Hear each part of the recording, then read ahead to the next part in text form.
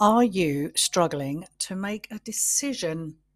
If so, you are gonna wanna listen to this. Hey, it's Star Monroe from the Star Monroe Show. Each week I talk about midlife reinvention, body confidence, confidence, relationships, and libido as we sashay the fuck out of our midlives. So, one of the things I talk a lot about is the fact that our culture has brainwashed you and I into believing we have to approach all our problems from our thinking minds. The other factor that is very important to pull in here is that our society has brainwashed us also into believing that intellect is way more important than body intelligence. But what if I told you there was another way? So, yes, you can solve a lot of your problems from your thinking mind, but you have so much untapped wisdom inside your bodies. Years and years ago, I studied to be a body psychotherapist. And when I did this course, I was blown away and in absolute awe of the wisdom our bodies hold inside them. You see, in my world, there are 7 wisdom centers of the body, and I'm going to share 4 of them with you today.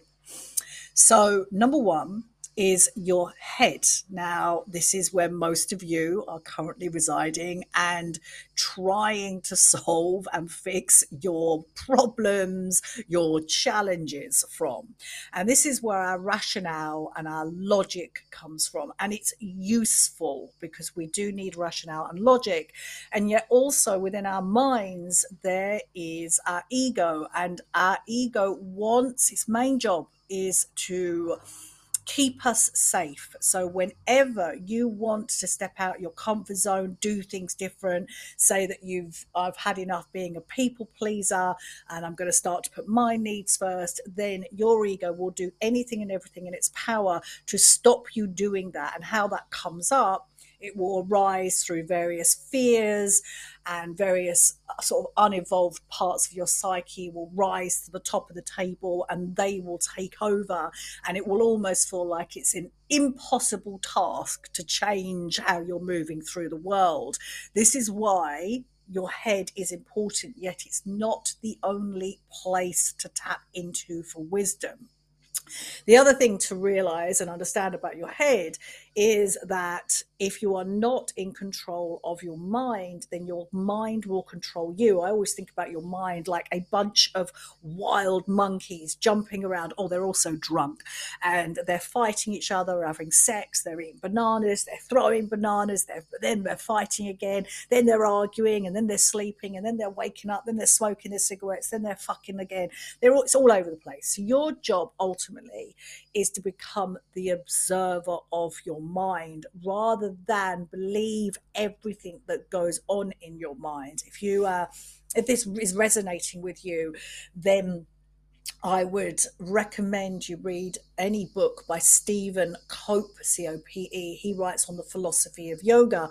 And that's the first kind of time years and years ago I entered into this world. I was like, oh my God, I'm not actually my thoughts, I'm the observer of them.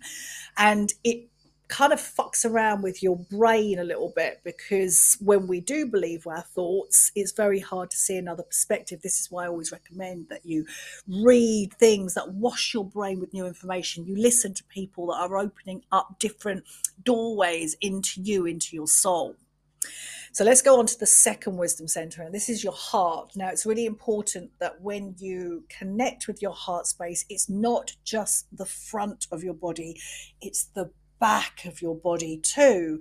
And how we hold our bodies, if you look around, there's a lot of people that are hunched over and are not carrying their bodies with dignity and grace. This is my Pilates training coming in here. And you really want to be able to hold your torso upright with a sort of fluidity to it, not rigid like a soldier, but you want to hold this torso, your spine, your rib cage, with grace and dignity, because it gives your heart space the space to move, to reside, and for the energy to flow through. Now, your heart center is where your emotions lie. And also, your heart center is where you can connect to your soul, your longing, your desires. So, it's really important that you get this heart center on board and know that it's there to help you to offer wisdom. If we drop down deeper into your gut area, and maybe right now I'm doing this as I'm talking to you, is if you just place your hand on your tummy. A lot of women have been taught that our tummies are not acceptable as they are, that we have to strive for this kind of perfect flat washboard stomach to be desirable and acceptable in this world. And so we cut ourselves off from this place and then wonder why we get bloating and our digestive system doesn't work. So there's an invitation right now just to rest your hand very lightly over your tummy, over your belly button. And maybe let's do this together. Take a deep breath in. Fill your belly with breath, and then exhale and let your tummy fall. And maybe just as I carry on talking about this gut area, your tummy area, you carry on with that connection hand to tummy and feel the breath rise and fall there. This area is your intuition. And this is where my clients and I will say, oh, I can feel butterflies in my tummy, or something feels off. I can feel it here. Anxiety is always a symptom. It's never a problem. Anxiety is a symptom of something that's deeper. And so anxiety tends to flag up in this area. And basically, it's your body telling you, oh, there's something going on here. And actually, this happened to me the other day. I woke up in the morning and I could feel my tummy reacting to me, and I ended up on the toilet quite a few times, probably too much information. But then later on in the day, I got a phone call with some bad news, and I was like, oh, I see. My body knew before I did. And also, there's a whole body of research and evidence now that is talking and telling us that our gut has its own intelligence system. And so, there is an invitation for you to question your relationship with your tummy, question your relationship with your digestive system, and to learn to sit alongside this part of you so you can get this wisdom center on board and start really listening to what she has to say. The fourth wisdom center I'm going to share with you today is your pelvis. Now, if you have read any books by Mama Gina, if I've done some work with Layla Martin, did a lot of training with her. They will talk about your pussy as a wisdom center. I don't think they quite use the term wisdom center, and yet in my 33 years of work, I do believe your pussy, your womb, is a wisdom center, and yet I've widened it out to incorporate the whole of your pelvis area. Your pelvis in itself, I love that it's so sturdy. It's where our power is, our groundedness. And when we tap into this area, this is our instinctive nature. This is our primal kind of survival mode. And then if you unpick that and go underneath that survival primal sort of mode, this is where our real power resides. From your pelvis drops your legs, and so this pelvis is also the pedestal that your spine sits upon. So again, learning to hold your pelvis in alignment with your spine and your skull and your legs is highly important, because you get this energy flowing through. Also, the chakras, these are your root and sacral chakras, where this deep energy that fires you up for life, this passion for life. So, and also this does include the wisdom of your womb space, and your pussy.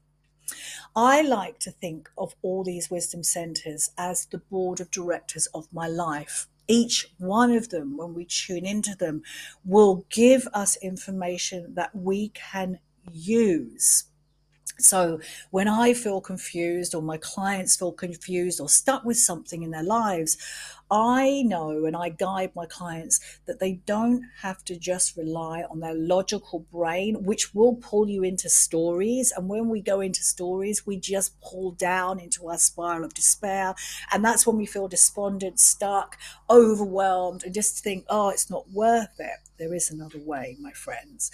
But the thing is, what you can do is you can start to get really curious about these wisdom centers that I've shared with you today, your heart, your gut, your pelvis, and really kind of get curious about what they think about a particular issue. This will give you so much more information and wisdom and stops you from looking at things through just one lens. There are so many possibilities in our lives, and we've got to find ways to open the doors to come back home to our bodies, to come back home to our innate knowing, our innate wisdom, and our instinct and our intuition.